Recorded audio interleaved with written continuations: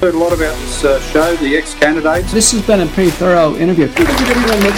These institutions which we've been told to respect and trust are actually completely untrustworthy. Have you confirmed that you are negative before attending tonight if you are unvaccinated? I still see people with masks on and driving, and they're in the car by themselves. So you can pay my electricity bill, you thinking little spit. We're teaching them about what it means to be a pansexual instead of teaching them how to do your taxes. It's no for me. I say no to the voice. Hey everyone, welcome back to another episode of the ExCandidates. My name is Stephen Tripp, joined by Adam Zara. Adam, how are you going this week, and how was the interview last week with Dr. Melissa McCann? How do you feel about that one? I was very well. Thanks for having me again. Well, this is partly my show too, I guess. So I'm always on here. Yes. But thanks for the introduction, Stephen. I hope you're well. And the interview with Dr. Melissa McCann, was wonderful. I had a lot of feedback from a lot of my constituents who actually, we talk about and talk with, and we have regular meetings and things like that. And they'll, send me an email and say, informative and good. And everyone's glad that the narrative's starting to change, and that, it's not about it's about the misconception and the disinformation that was put out. Like people who are saying that, people who didn't get vaccinated and people who didn't do this and didn't do that, they're the misinformation, and they're the anti-vaxxers, and they're the crazy ones. And then, as we can see in Senate estimates and in inquiries, and with these class actions and things between, suspended Dr. William Bay and Dr. Melissa McCann, there's a lot of it was true. So people are feeling that great, that they're not, they're not crazy, they're not paranoid. There was actually a lot of misinformation out there. So that, so it was good to hear that. So it was a great interview, and I hope everyone, who follows the show sends it to their friends, and let us have a watch, and let's start rebuilding and repairing the bridges between people who decided to do it and people who didn't decide to do it, because everyone was lied to in the end. So let's get let's get recovered, and let's move on. Yep, and please share all our episodes out there. Follow us on Rumble and Spotify. Our numbers are definitely getting higher and higher each week, and we're getting a lot of feedback, a lot of comments, which is always fun to read. Even the trolls are starting to come after us now, so that means that we're definitely over the target. So all things are moving in the right direction, and we're very privileged tonight to have a guest back on who we had in episode 38, Professor Ian Plimer.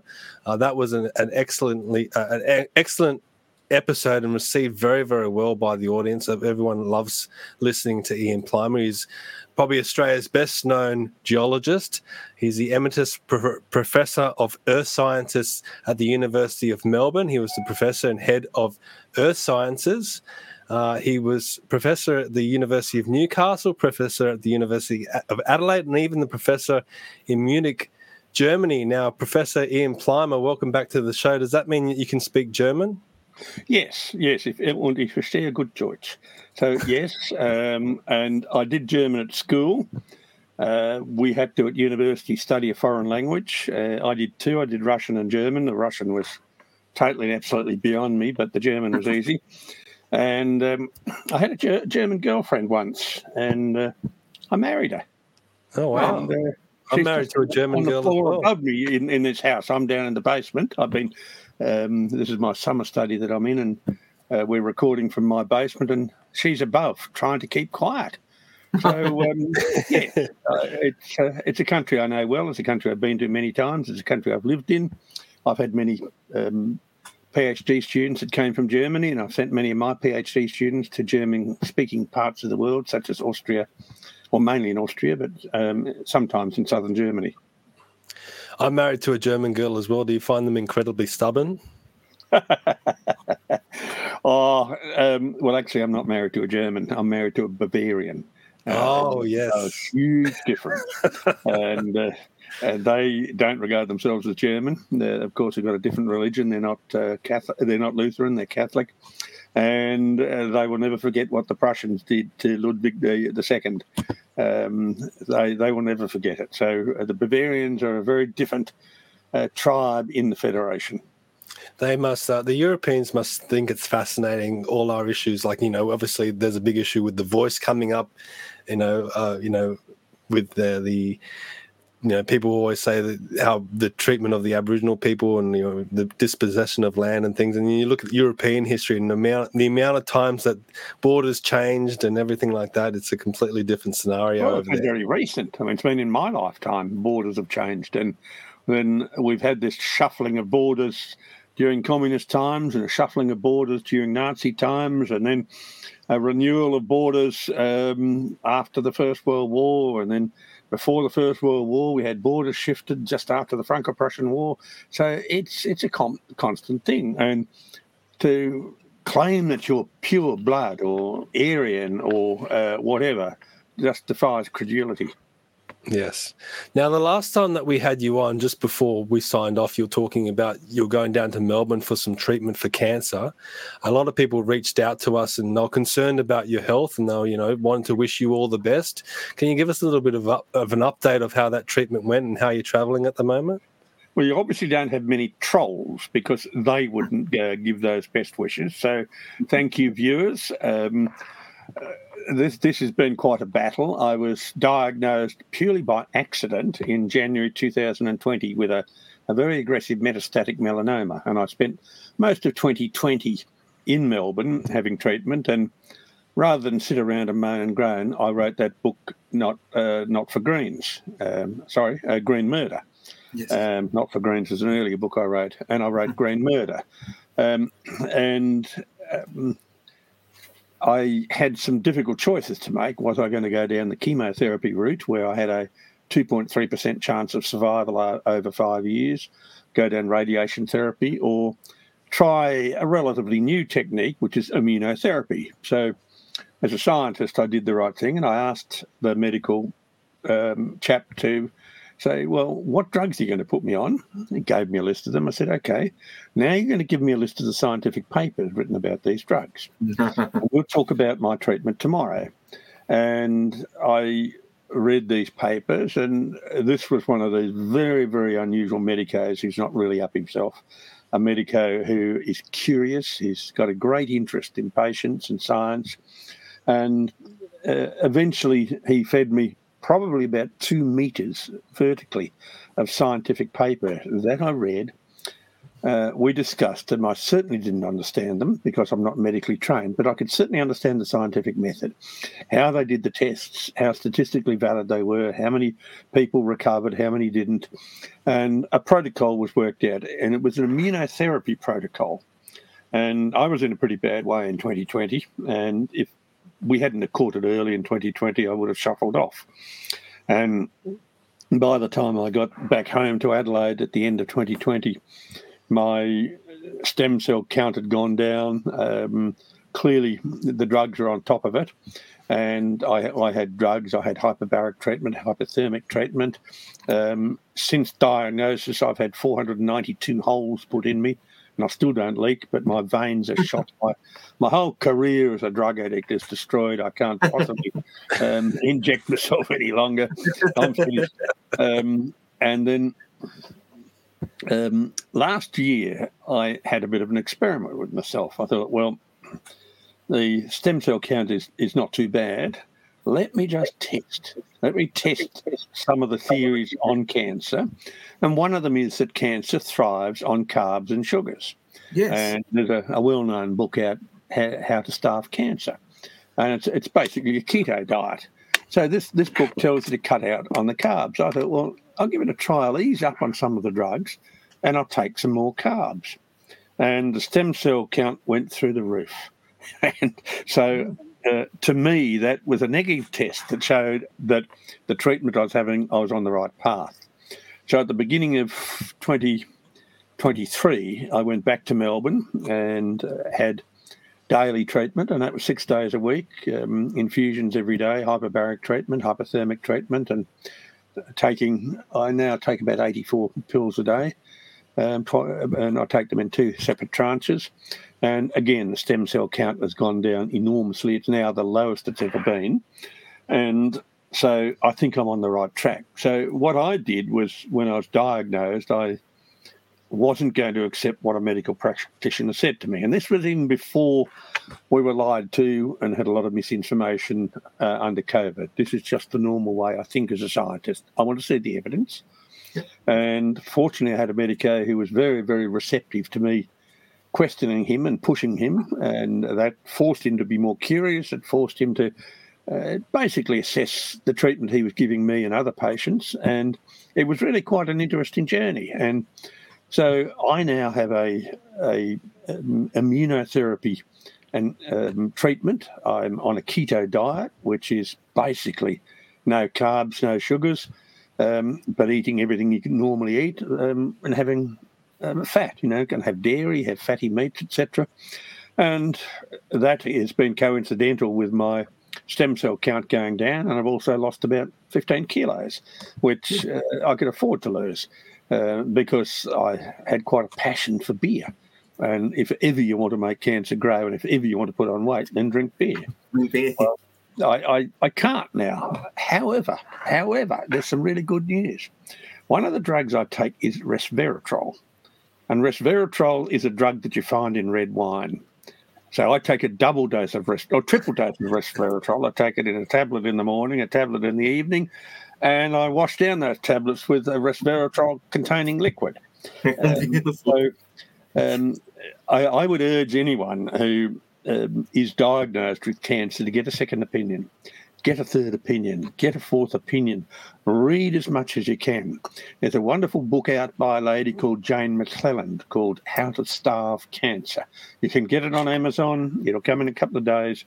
And she talks about her journey at the beginning of the book, but at the end, she goes through a treatment process. She was at stage 4 cancer. They'd told her to go home and get your affairs in order. She was gone for all money. And she managed to persuade her medicos that maybe chemotherapy wasn't the way to go. Maybe there are other ways of doing it through diet and through drugs. And most of the drugs I've got are vitamin supplements or similar sorts of things. A lot of the drugs I'm taking are drugs that are now out of patent. Some of the drugs I'm taking are veterinary drugs.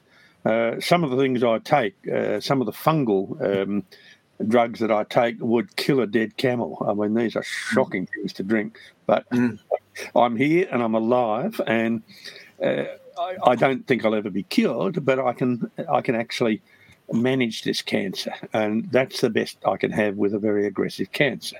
So while I had cancer treatment in Melbourne earlier this year, I'm not going to sit around and moan, so I wrote another book. And this is a book that's coming out at CPAC in a few days' time. And this is a trilogy of books for school children. And it's called The Little Green Book. The title is stolen, but you steal a title from a communist leader. Well, they steal all sorts of stuff without copyright from us, so we can steal from them. And so the other thing I say to anyone that might have been diagnosed with cancer is winning the game is up here. You've got to be extremely positive. You've got to be absolutely ruthless in your focus and your determination. The only thing that's in your mind is to be healthy and to stay alive. And you actually have to take your treatment. You can't say, I'm going to have a sickie today and I won't take my treatment. So it's been a very interesting journey. It's also been a very interesting journey into how the medical practitioners operate, because there are many people who are diagnosing and helping people through immunotherapy, but the TGA is onto them, and the TGA is trying to stop them practice. Now, we saw this with COVID. We see it with a lot of quacks, and you have to be very, very careful that you're not going down the path of quackery, that you're actually having a trained medical practitioner who is actually licensed to be able to write you prescriptions. But the TGA, most of the TGA funding comes from the big drug companies. The TGA are pushing big drug company products. Now, these products cost a fortune. They're paid for by Medicare. They're paid for by the taxpayer. And the drug companies don't give a stuff if you live or die. There's someone in the queue behind you waiting to get cancer treatment. All they're doing is selling their drugs. So I would very, very strongly recommend to anyone who's got cancer to get second, third, fourth opinions. Go to an integrative physician, someone who looks at everything, how the body works. Go to someone who might not be a mainstream medico, but is still trained and practices as a medical practitioner. So it's an interesting journey. You meet many interesting people on that journey who have cancer, many who have left it too late before they take treatment, and many who are a little bit slack about it and think that they're bulletproof and immortal. You're not immortal. Your medical practitioners, like most of the students I've ever taught, thousands of people that I've put through degrees, very few of them keep up with the scientific literature after they get a degree. It is the same with medical practitioners. So you have to get someone who is actually up to date with the literature, reads the literature all the time, is constantly revising on the basis of new evidence. It's a difficult path. You've got to be very focused, but I'm quite happy to help anyone that contacts me. I don't use the words reach out because my arms are not that long, but I'm happy to guide someone. I'm not a medical practitioner, but I've got to know a few people who are a little bit different. Wow. So, well, you're looking really well. So we're glad that you've got it under control. And I'm glad that you found some, protocols that are really helping you. I've heard about starving. I think I've heard about that How to Starve Cancer book myself. And I think I was going to say to you, stop eating sugar straight away. Stop eating sugar.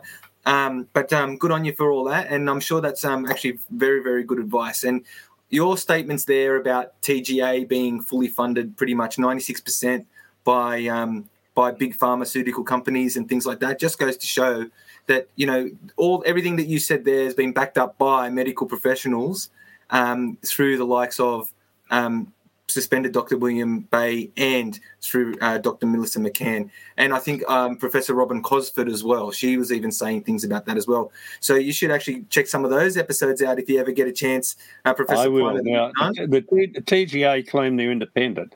How dare they? How dare they actually suspend people who are medically trained and are trying to save a patient's life? In my experience of more than 40 years in universities, of which 30 were as a chair, the very best students I ever had went into the mining and exploration industry. The second best ones went into research at universities in the CSIRO, and the third best ones went into government agencies, equivalent to the TGA. And so what we've got are third-rate people who are envious of people who are successful, who might be going against the mainstream, might be thinking for themselves, and might be actually curing people, because that is an attack on their power. It's got nothing to do with helping people. It's a power game. And the TGA are right up there, well-financed, and they can kill off a doctor's future. This is really interesting because you've not only been involved in the university system, you've gone through this health scare, but you've also obviously had a very successful career as a geologist. Do you see a clear correlation between, what you're talking about with the medical industry and what's happening in the climate saga area, like where climate science is being distorted in the same way as medical science is being distorted? Yes, very much so. There was a very good article in The Spectator a couple of days ago by Matt Ridley, Viscount Ridley, who's a friend of mine. He's scientifically trained. He's a science journalist. And he was writing about the number of scientific papers, especially in medicine, that are shown to be wrong or are withdrawn or shown to be fraudulent. Now, that's right across all of science. It's right across the climate industry.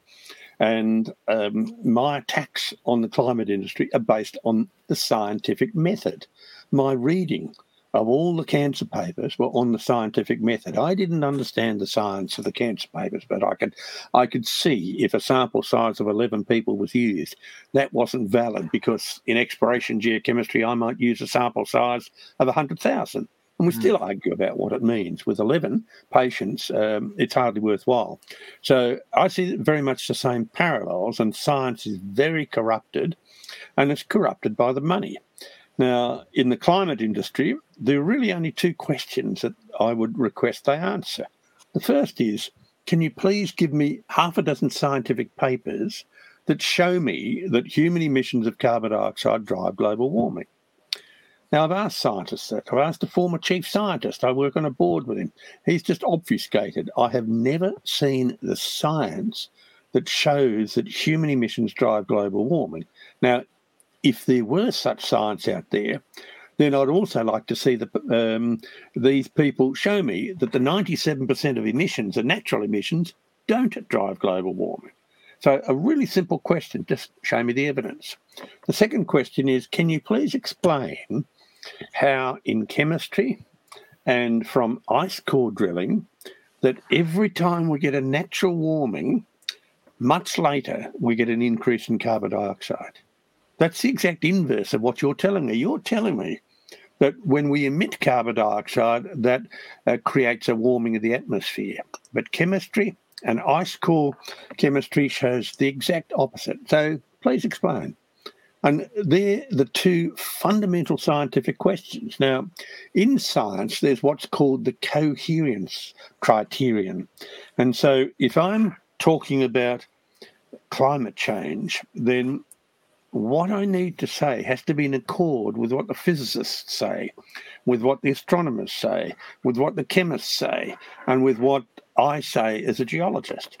And this so-called field of climate science, and I don't think it's a science, this so-called field is not in accord with what has been validated in other fields of science.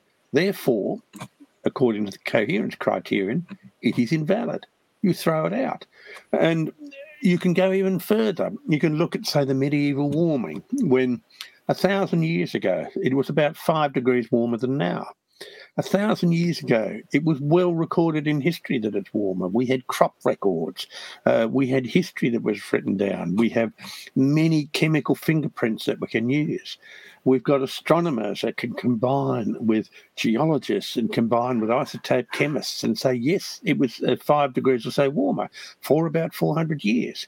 So the so-called scientists practicing climate then have to be able to show me why the warming that we're having today is not natural, because we've had natural warmings before. Mm-hmm. Why isn't the current warming natural? So I don't regard climate science as science. I regard it as a well-funded field of propaganda, and it works very well because people will open their wallet when they're frightened.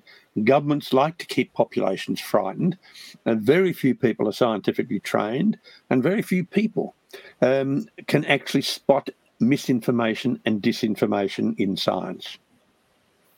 Well, the scary thing, and something that I've looked into, is the manipulation that's going on in the universities, but also the schools and things that the kids are getting presented with. You know, we've spoken to kids that are in high school and university, and they just said they're getting bombarded with this message all the time about climate change and climate alarmism, and we need to bring in renewables and get rid of coal, and all these messages that they're hearing constantly.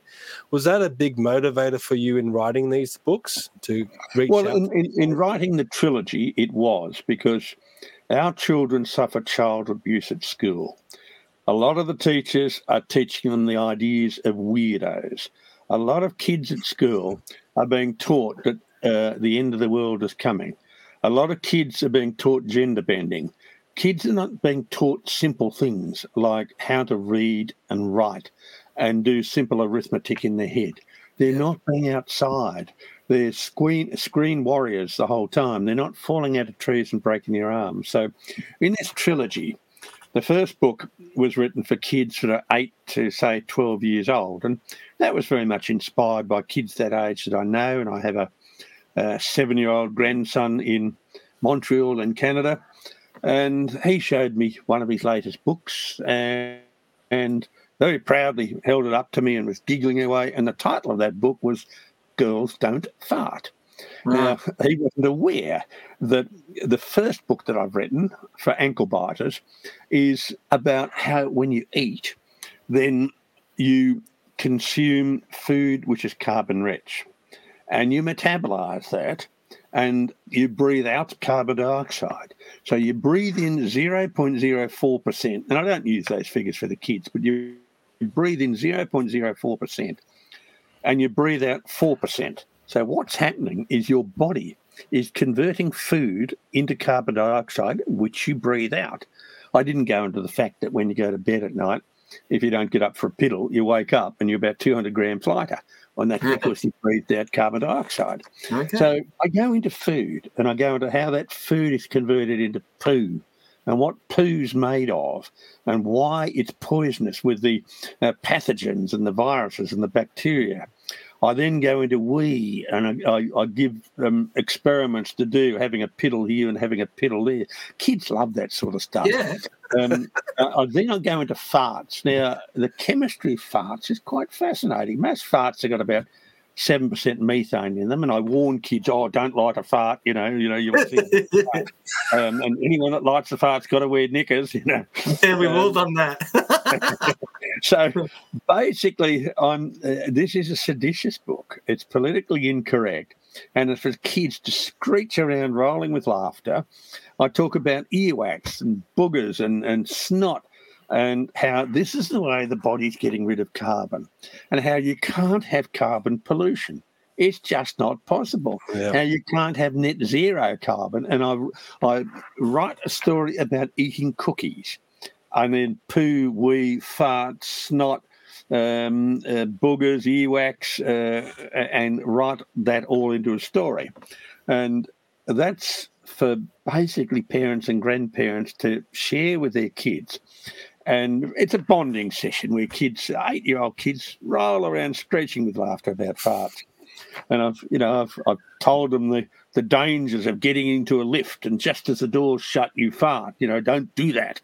And I've suggested the diet that they have when they go on a school excursion, what you should eat before you go on a school excursion, and how fast farts move through the air. So very quickly, someone else can be blamed. But if you smell it, then obviously you did it. So keep your mouth shut and go into all the sort of things that make kids roll around laughing.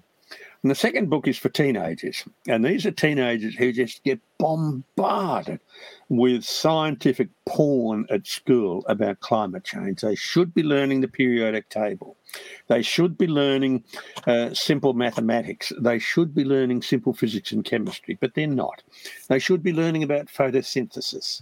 So yes. I go into this book about how we're living in a time when we have fewer bushfires than we've ever had, when we've had less damage from hurricanes and cyclones than we've had, when sea level is actually not rapidly rising, when we're much more prosperous. So I just go and say, look, you are being told that we've got more hurricanes, that we've got more bushfires, that we've got more floods. This is not the case.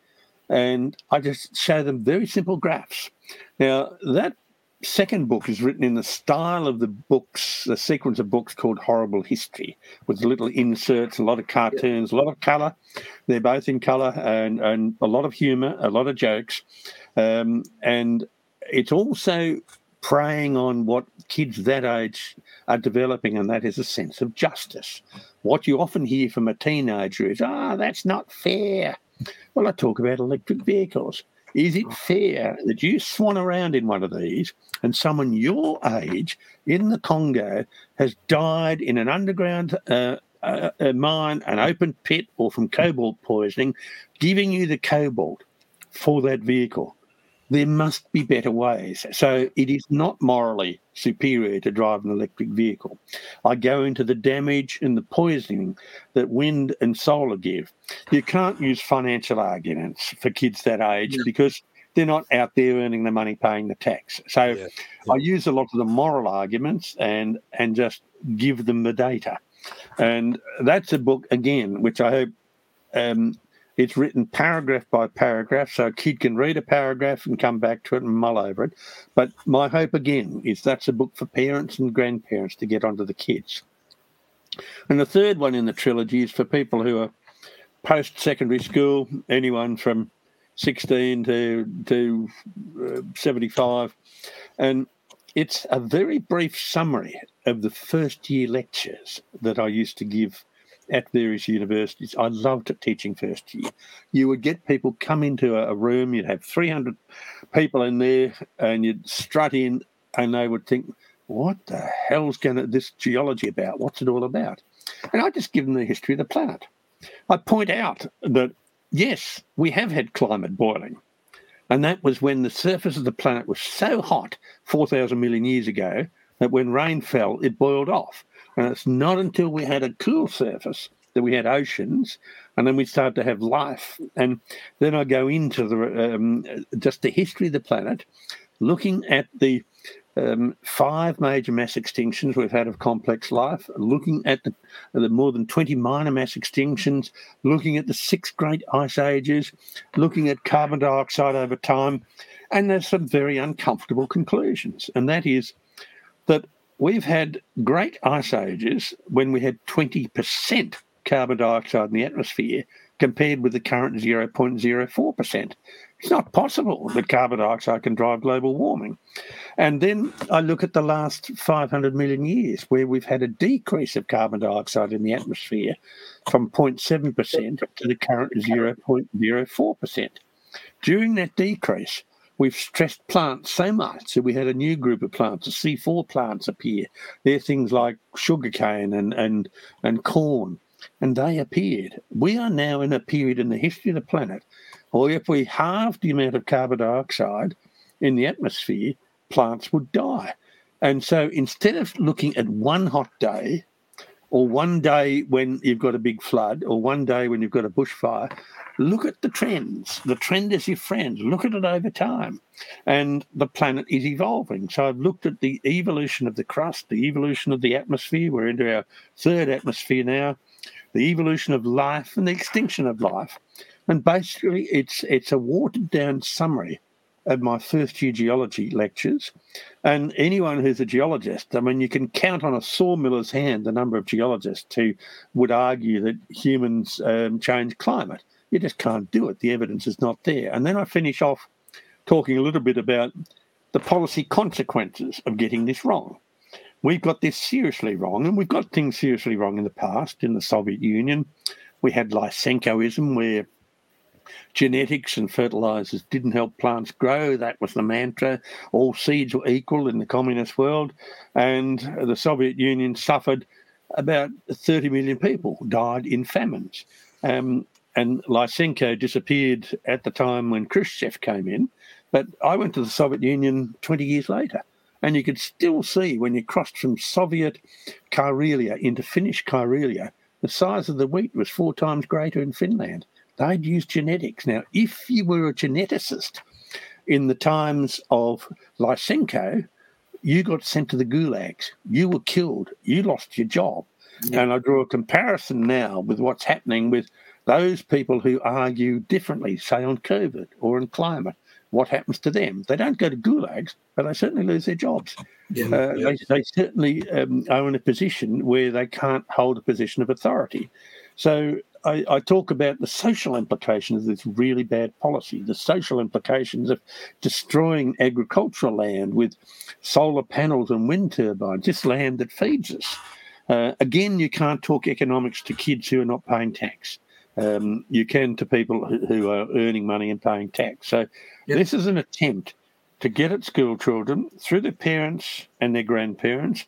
It's a trilogy written in a fairly entertaining way. It's a galloping style. It's entertaining.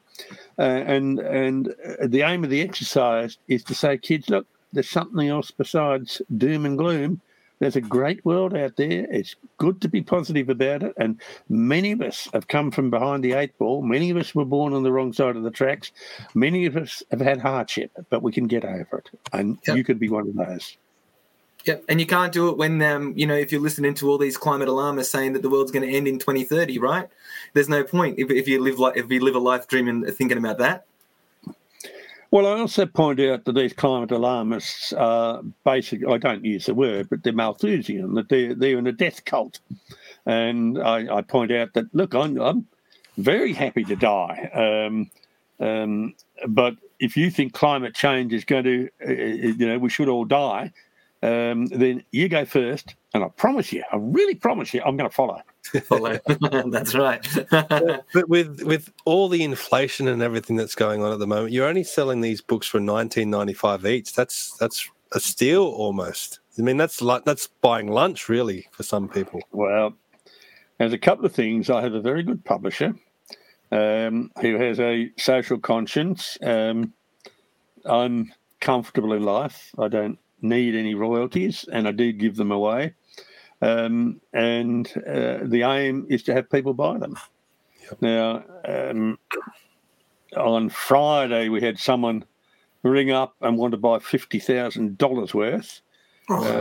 So on Friday, we were still printing the third book, and we just turn the presses around and keep printing. So we've struck that price very deliberately. It's been a real struggle financially for volumes 1 and 2, which have got a lot of colour plates in them and a lot of colour diagrams. It's been a real struggle financially, but there are ways of solving that. But the aim is to get the message out there. The aim is not to have a book that's $59.95 and only 1 or 2 people buy. I want this book to go everywhere. Yeah, and I know living on the northern beaches, there's a lot of community libraries around, even just a local library. I mean, if you throw $100 in and buy 5 of these ankle biter books and just put them in the community library so people can read them, they might not want to buy them themselves, but if they see it there available, they might pick it up and have a look, and it might just completely change the course of their child's history or their outlook. It's up to your viewers to do that, because libraries don't go out and buy books. They are obliged, not legally obliged, but obliged. If you ask them to get a book, they're obliged to go and buy it and put it on the shelves. Okay. So best to your local library. Get them. I'm going to get my local community group, because I've got a local group with me there's about 20 to 50 strong at any one time, and I'm going to get them to go to every library in Campbelltown in our area, wherever they go, and request your books. Well, that's a great thing to do. Request the latest one, and the reason for that is that it's very cheap, so the libraries can't say, oh, this is too expensive. And the second thing is it's up to date, and the third thing is that it's written in a very, very different style. I've had many people say, look, what you write's a bit too scientific. Well, I've written these books in 3 different styles, 3 different languages, 3 different senses of humour. I've listened to what my grandkids have told me. I've had 2 of my grandkids actually read them and comment. I've had one of my kids read it and comment on them. I've had 1, 2, 3, 4 others read and comment on them. I always get my stuff read by others. I guess that's a form of peer review. But when the people I choose to read my stuff, most of them are former students. And I was very tough on my students. If I had a comma in the wrong place, I would hit them hard. And so they look for every opportunity to get me back. And I really enjoy that. That's wonderful. And I tell you what, at $19.95 per book, it's a way that you can buy a set for yourself at home. And you know what you could do, people out there, buy a set and donate it to your school library for your kids. Okay, yes, send it to the school. A lot of people my age have multiple grandchildren. I've got grandchildren at 22, 13, 9 and 7. The last 3 are in Canada, but they'll get a copy. And I've written it also such that it's not an Australian book. It's a book that people in England or Fiji or New Zealand or Canada or the US, they can read it. The examples I give are few and far between, because kids don't have an idea of geography. If you talk about the Northwest Strait, they don't know what you're talking about.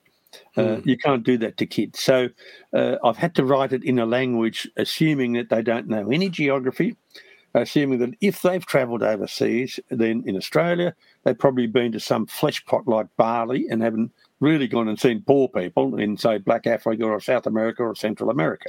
So I've made those assumptions. I think they're right.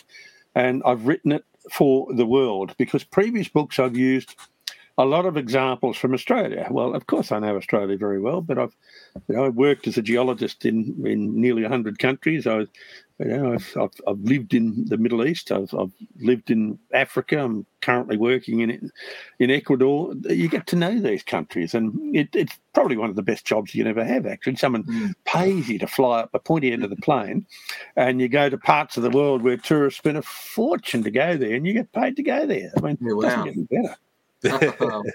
Well, so passion.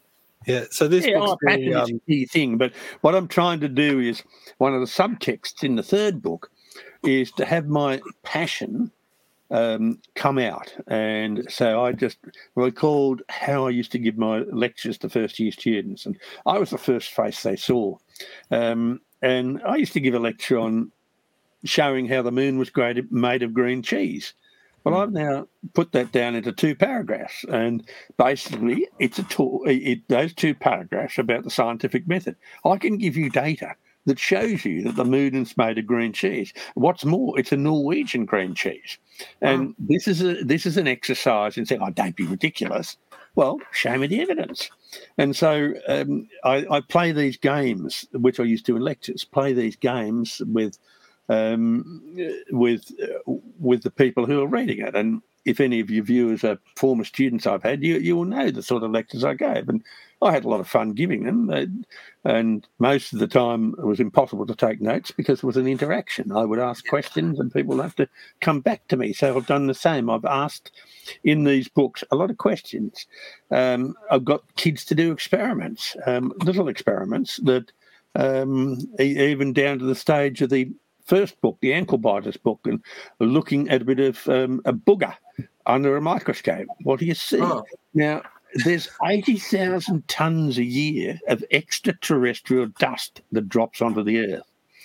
Your nasal hairs collect any dust. Most of it's terrestrial, but there's a really faint chance that your booger will have an extraterrestrial in it. Wow. So pick one out, look at it under the microscope and see if you can see an extraterrestrial in your booger.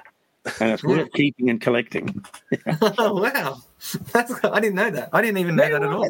That's the aim of the exercise. Exactly the response you gave me is what I want. People smiling and laughing, saying, "Oh, wow." Because kids love that sort of thing. Kids actually like to be inspired. Yes. They don't want to be frightened at school. They want to be inspired. They want to say, "Wow, let me give this a go." You know? Yeah. Sir, can I use the microscope? Why? Oh, I want to look at some snot. Well, I'm a bit of I'm a toy collector. Not really a toy collector, but I try to collect stuff, and I think and I was looking at some of the links that I get from social medias and stuff regarding toys, and outside of politics, outside of all this kind of stuff. It's just my fun thing that I can look at. They used to actually sell a science lab kit back, I think, in the 40s or 50s, and it had a small amount of uranium in it. Yeah, it was radioactive. I had one of those as a kid, and you would be looking at the fluorescence. You would have experiments on fluorescence and phosphorescence. You would play with uranium. You also had chemicals now, which, as a terrorist, you'd pray to get. And that's how I got interested in science, because you could go down the local hardware store and buy stuff, and we made bombs. And they were fabulous, these bombs. You could go down the hardware store and buy half a dozen sticks of gelignite. You'd just say, "Oh, Dad wants to blow out a few logs." And they'd sell it to you. And you'd get powdered zinc. You'd get potassium permanganate. You'd get ammonium nitrate, ANFO. Wonderful explosives. And we had fun. And this is when you learn things like hydrogen. Hydrogen is magnificent for an explosion, but you can't store it. This is why the hydrogen cars are never going to work. So that got me really interested in chemistry. And then my further interest came when I thought, well, where do we get these chemicals from? How do you make copper wire? And I asked teachers, and these were former RAF people and former soldiers, and they were trying to make the planet a better place. That's in the horrors of war. And they would tell you. Often they didn't know, but they'd look it up and tell you later. And so I got really interested in how you make copper wire. which then got me back to the copper minerals, which then got me back into how do you find them, and that's using the electrical conductivity of the copper minerals and using the chemistry of soils and rocks. And so those old chemistry sets gave a lot of kids like me a voyage of destruction, but it was also a voyage of discovery. So, I used to kill bull ants. I had these wonderful bombs and poisons I put down there. But some of the things we had were strong acids, nitric acid, strong alkalis. These are bloody dangerous chemicals, but you could buy them. But you see, the thing is too, but you learned as a kid that we would respect those chemicals. All right, you'd have fun with them, but you would run like hell. So if you would set it up and it's going to blow up. So you would run like hell. Like it's not like you're standing there holding it in your hand or anything like that. You knew what you're doing. You just wanted to make the biggest bang possible. Yeah, you knew exactly what you were doing. And,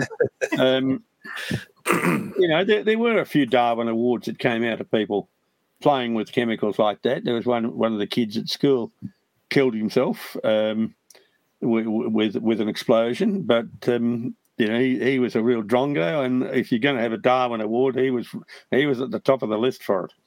So honestly, but this stuff's fantastic because you're getting kids to investigate, and instead of just being told what it is, being told that the Earth's coming to an end and in 12 years' time it's all over, and you're actually getting them inspired to investigate these questions themselves. And kids are smart. My daughter, she's not even 2 years old yet. She'll be 2 next month. And you can tell she can't talk. She can say a few words and things.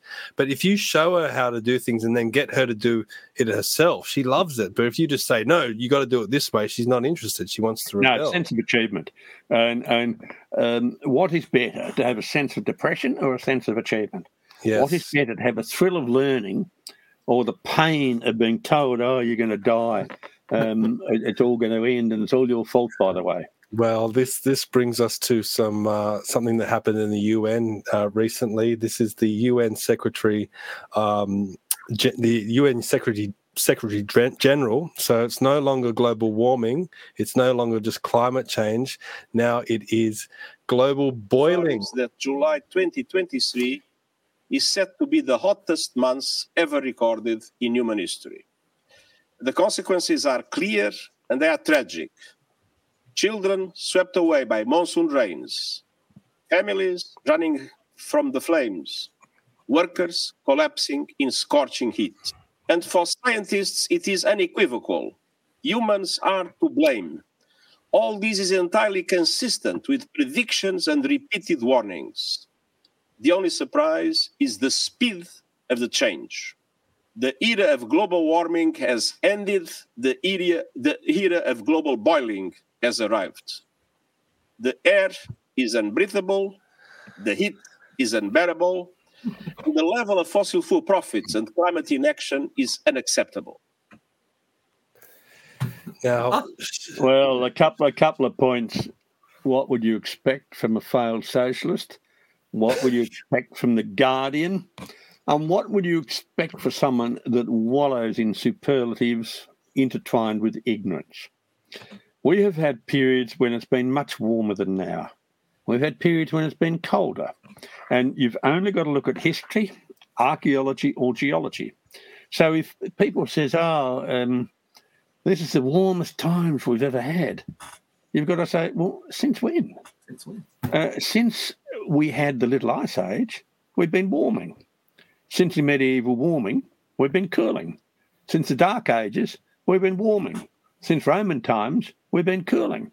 So it's very much relative and it's perspective. The second thing is that some clown got on top of that and claimed that this is the hottest time we've had for 125,000 years. Now, that was a well-chosen figure because that was the peak of the penultimate interglacial. We're currently in an interglacial, and that's the period between when ice is expanding and when ice is contracting. And ice contracts in an interglacial Our current interglacial started 14,700 years ago. It was at its peak 7,000 to 4,000 years ago. And we've been cooling for the last 4,000 years, during which time we've had spikes of warm and spikes of cooling. So, again, if you want to claim that this is the hottest time we've had forever, all you've got to say is since when? Now, it wasn't the hottest time. July in the Northern Hemisphere, there was unseasonal snow in many, many parts of the Northern Hemisphere. It certainly wasn't unseasonably warm in Australasia. And if you want to talk about global warming, I would have thought that in Australia we would have had a very warm winter. We didn't. It's been quite a cold winter. So that is just sheer hype. It's sheer exaggeration, and it's basically socialists trying to close down our current system such that they control everything you do, everything you think about, where you travel to, when you travel, what you eat, and where your money goes to. And the answer is no. We've spent hundreds of years getting ourselves to this position. Wealthy countries don't become wealthy overnight. It takes a very long period of time, and it takes a certain sort of culture. And these are cultures which are basically Western civilization. There are a few other wealthy countries, but they're despotic countries. But what Antonio Guterres is trying to tell us is that we have to give up all of our culture because the planet is warming. He's presented no evidence for that. He can't think of a better superlative than boiling. And he was roundly criticised around the world. And even the new president of the IPCC basically said, hold it, we can't exaggerate too much. Things are not that bad. Now, he's not going to last long because you can't have a president of the IPCC not exaggerate and not frighten us witless. We had a previous president of the IPCC who was eminently qualified during the day. He was a railway engineer, and at night time he wrote porn. And I would have thought the scientific porn coming out of the IPCC is very little different from the porn that came out of a previous chairman of the IPCC. Surely people can't believe this stuff anymore. Well, you've used a very interesting verb, believe. The word believe is used in religion and in politics. It's not used in science. Science is married to evidence. And we come to conclusions based on evidence. And if we have new evidence or thought about the evidence or recalculated, we might change our conclusions. So it is a belief. It is the new anti-Western religion. We have just about destroyed the family.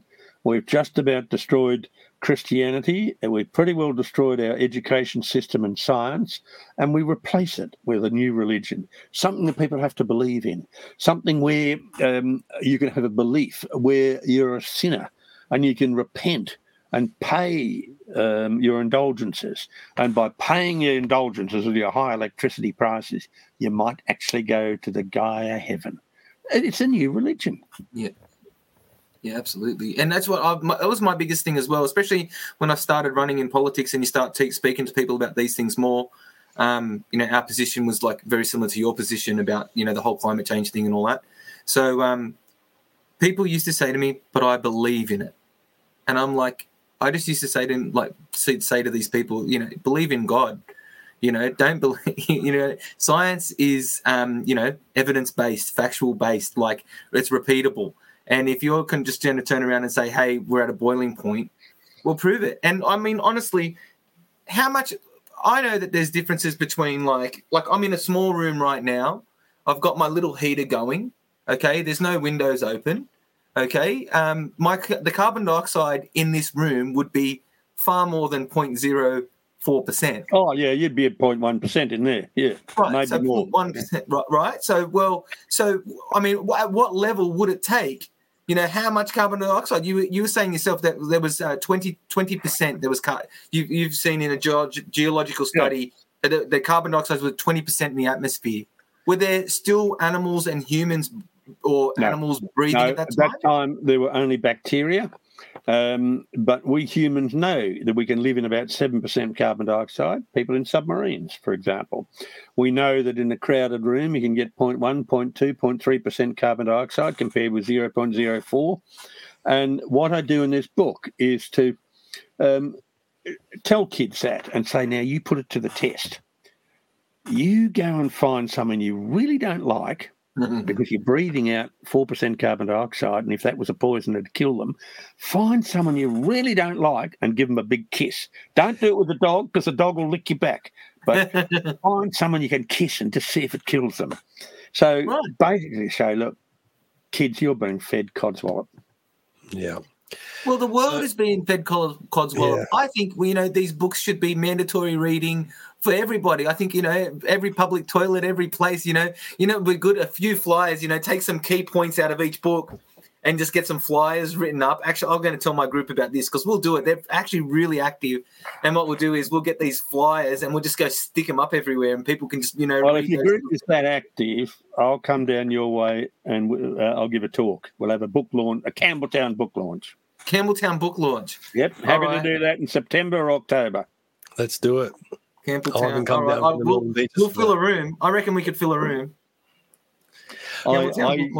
I fill rooms in many places. I don't mind people who have a different view coming along because I use facts. What do you use? If you use beliefs, then I suggest you get on your unicorn and go down the bottom of the garden and talk to the fairies to get some more information.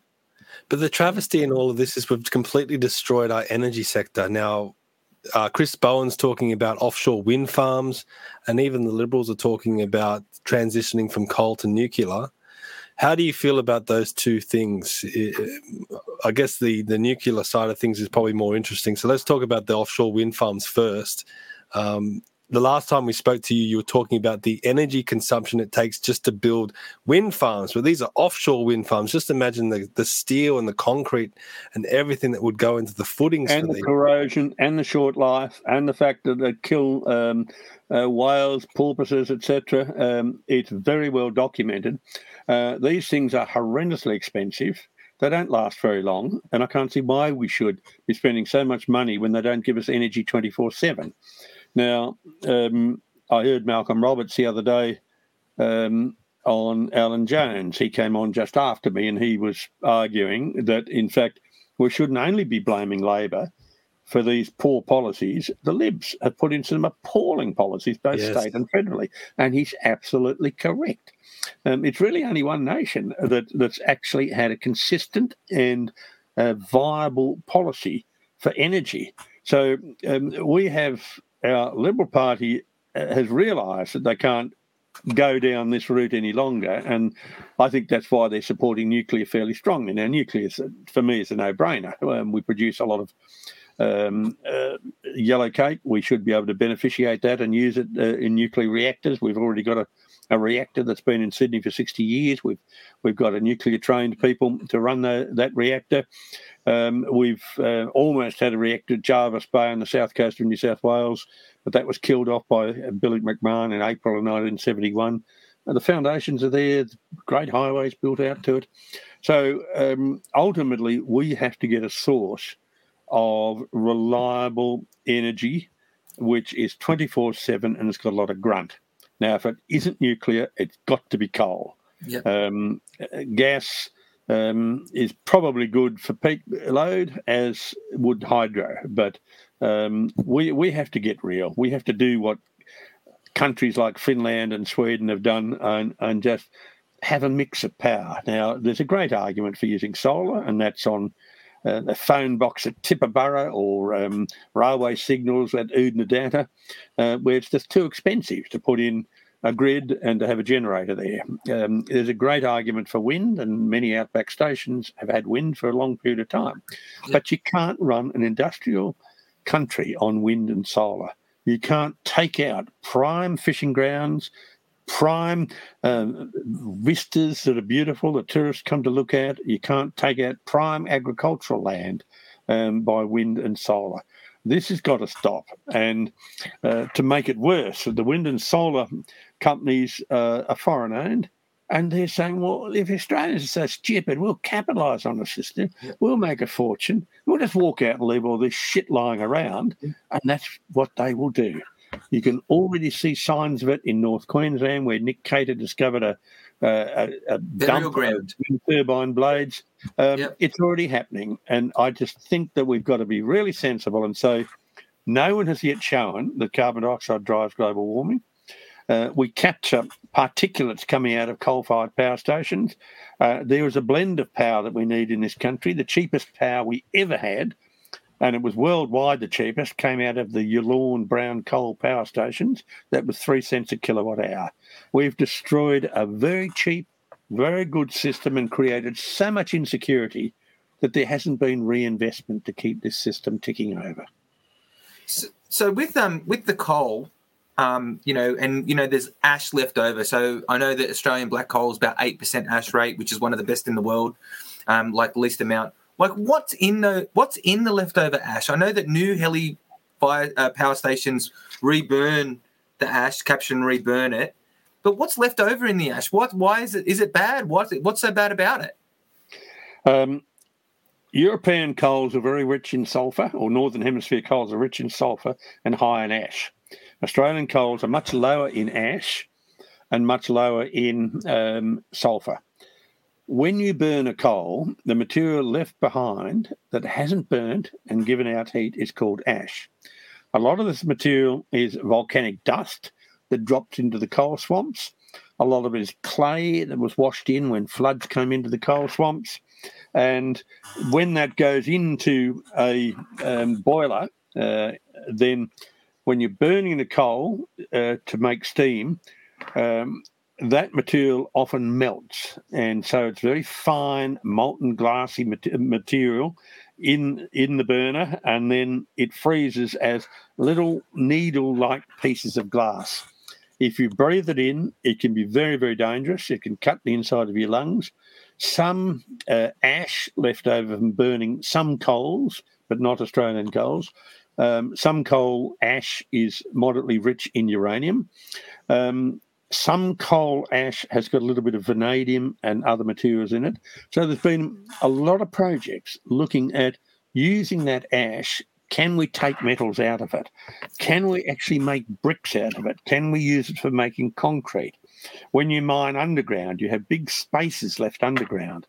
And for rock stress reasons, you need to fill those spaces. Now, those spaces are filled often with a blend of tailings, ash, cement, and a bit of slag.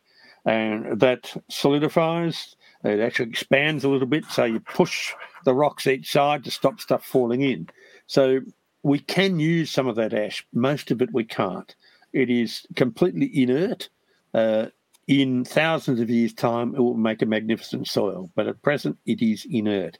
And this is one of the problems you have with coal-fired power stations, that you get residues left behind. Well, Stephen, I'm sure you've got a clip or something like that, but can you not clip to the graveyard or one of those propellers that are going up the mountains and show what the residue is left over by so-called renewable energy sources? Well, this is the propeller from one of the wind farms going up, a path to get to the actual wind farm. Now, some of these are in tropical North Queensland. We spoke to Pamela Jones about this, in very sensitive, biodiverse corridors, and they're ripping down trees everywhere to just build the paths to bring these things in. Not to mention the transmission lines. If you did that as a farmer, you would be jailed. That material is made out of balsa wood and resins, and those resins have a chemical in them called bisphenol A. Bisphenol A is banned in almost every Western country. This is why you can't recycle those laminated turbine blades. This is why they get cut up and dumped. Now, out of that cut-up, dumped turbine blade leaches bisphenol A into soils and waterways. This is environmentally the most disgusting thing you can do. Yet, it seems to get the green light from our Greens, who claim that we have to destroy the planet to save it. And you were saying that with the leftover ash that we bury, we put into the ground, eventually it will become soil. Will those propellers, with their bipenthosol A, will that ever become useful to the planet? No, it is a poison, and it's a very long-lived poison. The ash out of coal-fired power stations is glassy. Now, we know from ancient glasses, such as Egyptian glasses, that these 4,000-year-old glasses have started to de-vitrify into crystals. Give them another 4,000 years, they'd be absolutely perfect as a fertilizer. So glass takes quite a while to actually denature and crystallize. Glass is actually a supercooled liquid. So to get it into crystals and to get it into particles takes a long time. But the complex organic chemicals that are in those turbine blades are with us forever. Now, how dumb are we? We sell coal to China. They use it to make energy. That energy is then used to make the blades and make the poisons. They then sell us those blades and poisons, and we use them to make unreliable energy and pollute our country, and we have unreliable power as a result. I mean, that's just madness. It makes no sense. But look, anyone, like people like us, anybody who even looks into it a little bit, and I speak to a lot of people with my job and with everything that we do, and that anyone who has half a brain or half a bit of common sense will turn around and go, we know it's the wrong thing, but there's nothing that we can do about it. Well, it's, you know, what are you going to do about it? Nuclear. Yeah. Re-educate people saying that carbon dioxide is plant food. It's not a poison. It's not a pollutant. It doesn't drive global warming. Yeah. We have made one of the biggest financial errors for hundreds of years. The last big one was the Dutch tulip craze in the late 1600s. We have made one of the biggest scientific errors for a long time. The last big one was Lysenkoism, which killed probably 100 million people. We humans do that. We do stupid things. We make mistakes, especially when we're very wealthy and especially when we have systems that are not democratic. Yes. Now, we're getting towards the end now, but I want to sneak in two questions, and Adam might have another couple of questions maybe he wants to sneak in. But the first one you can probably dismiss. It's just a wild card question, or you can maybe expand on it if you wish. But on a previous episode, we had a former Lieutenant Colonel on Alastair Pope. He had made the claim at the end of the interview that oil spills can actually be good for the environment. He referenced the I'm just gone out of my head now. What was the area that he was? Exxon Valdez. No, the Gulf. I can't remember that either. The Gulf of Mexico. No. In the Middle East, the Persian Gulf. Sorry, the Persian Gulf. Yes, Persian Gulf. And he said that before an oil spill there, it had been barren, but after the oil spill, the sea life and coral grew, fish came. Yes, is that a wild claim, or is there any truth behind it? To it. No, we have oil spilling out all the time naturally. And the breakdown of oil by bacteria and plankton is one of the biological processes that keeps the planet dynamic. We know that we can break down oils. It's quite a normal process. So I don't know about the claims of Red Sea and the Persian Gulf thriving after it, but wouldn't surprise me. So then, just the composition of oil, it will break down naturally if it's exposed to bacteria and things. So there's things that actually eat it and consume it. Yep. Bacteria are the ultimate survivors. Bacteria can live in all sorts of conditions. Wet conditions, dry conditions, cold, hot conditions. They can live in salt, they can live in acid, alkaline conditions, they can live in darkness. They don't need sunlight. They can use chemical processes to actually survive. They don't necessarily need to use the common nutrients in the oceans. They can break down complex compounds. Bacteria break down rocks. Bacteria break down metals. Bacteria precipitate gold. Bacteria can digest poisons. Well, they're the ultimate survivor of everything. And, if we get hit by a dirty big asteroid the size of the moon and the whole planet gets wiped out with complex life, there'll still be bacteria here. Yeah. The bulk of the life on planet Earth is in the top 5 kilometres of the crust. the biomass of the Earth are not trees, they're not whales, they're bacteria. But they're not sexy. You can't hang up a placard on Parliament House saying "Save the bacteria." Save the bacteria. And I go into these books for kids, talking about the lungs of the Earth, and we get told that the lungs of the Earth is the Amazon. Yeah. And I say, no, that's wrong. The lungs of the Earth are the phytoplankton. I don't use that word, but I use the words green slime. So if you want to save the planet, don't go and hug a tree. Go and hug some slime. Yeah, wow. That's it. What other question have you got, Stephen? Speaking of Parliament and bacteria and potentially maybe even green slime, the little game that we've developed over the last few weeks with some of our previous guests is a little game called Build Your Own Fantasy Parliament or Government. Now, the idea of it is to pick, or you're in control of the next government of Australia, and you can pick 5 or 6 politicians that may be in the parliament currently, maybe they're out of the parliament, or maybe they're just an expert in a certain field or whatever, they're just an ordinary person. But you can pick 5 or 6 people to head up the next government of Australia. Is there anyone that you would be able to pick? I like the American system whereby you need not have parliamentarians to be running one of the departments. So the Department of Agriculture might be run by an agriculturalist. So in our current parliament, I'd want the blend of people outside the parliament and people in the parliament. So I would like to see people such as Matt Canavan and Keith Pitt, Pauline Hanson, Malcolm Roberts in our parliament. I'd like to see someone who really knows how to run a balance sheet and run a business. Gina Reinhardt is the only one I can think of who is not woke, who's blessed with that rarity called common sense and knows how to actually build things. Because currently the mentality in this country is we won't build anything. Let's destroy it. Let's not build. So I would have some of our... all of the names I mentioned are from Queensland. That's interesting. Wow. So the Queenslanders have a certain way of thinking, and it's a way I rather like. So that would be my parliament, to have a blend of people from outside the parliament and inside the parliament, a blend of those experienced parliamentary procedures and the games that are played, and people who quite often don't have their voice heard. I mean, we're having this tortuous debate in this country now about something called the voice. Now, there is a voice. We already have a voice. It's called Parliament. Everyone has a vote.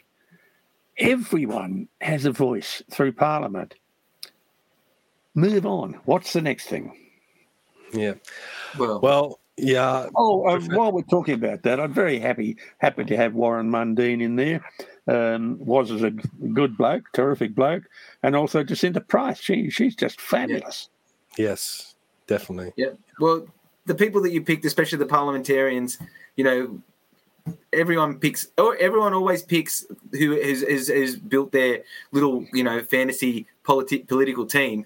Always pick somebody from one nation. Sometimes you get Malcolm Roberts, sometimes you get Pauline Hanson, but everyone's always picked one person from the Pauline Hanson's One Nation. So I think Malcolm's been on everyone's list so far, so we're going to have to find someone that doesn't include Malcolm. Well, he was a mining engineer. He was a general manager of a coal mine. He knows his stuff. I know Malcolm well. He's a very, very competent person.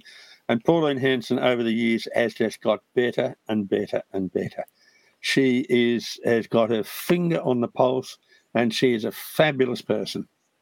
She's very well advised by James Ashby, and to me, the Liberal side of politics has let us down. We don't have a Conservative side in the Liberal Party. The Conservatives are the Nationals and One Nation. Yep, I'd agree with that. Yeah. Okay, so now Professor Plimer is going to be down in Sydney next week at CPAC. He's going to be speaking on the Sunday, the 20th. So anyone heading to CPAC, they'll be able to see Professor Plimer speak there. And get an autographed book. And bring some money for the books. Adam and I are going to be lining up to get our own autographed copy as well. And if you want to get the book, you can go to Connor Court Publishing, visit their website. And, as we said before, they're only $19.95 each.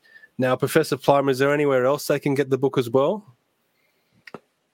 We haven't started through the distributor getting it out to the bookshops, but if you ask a bookshop, they'll order it in for you. But it's best to go direct to Connor Court. It just gets sent to you. It's the quickest way of doing it. And I'll be at Connor Court on Thursday the 17th, and I will be signing about 1,000 books there. I only sign in a fountain pen, so you know if it's genuine. So if you want a signed copy, get it from Connor Court. Yeah, wow. Awesome. Well, look, mate, I don't know if it's the keto diet or your treatment, but you're on fire tonight. You seem revved up and ready to go. So thank you very much for coming on. This has been a tremendous episode. Thank you, Adam and Stephen, for having me yet again. No, it's been our pleasure. Anytime you release a new book, or anytime you want to, stick it to Gutierrez or any one of those guys, just flick us a message and we'll get you on, and we'll fill it. We'll fill it. We'll find something to fill the hour with anyway. Excellent. Good. Yep, and for everyone watching, thank you for watching. Please share this out, as we say that every week. It's up to our listeners to spread this knowledge out to everyone, and we thank you very much for all of that. And we'll see you next time. Thank you very much.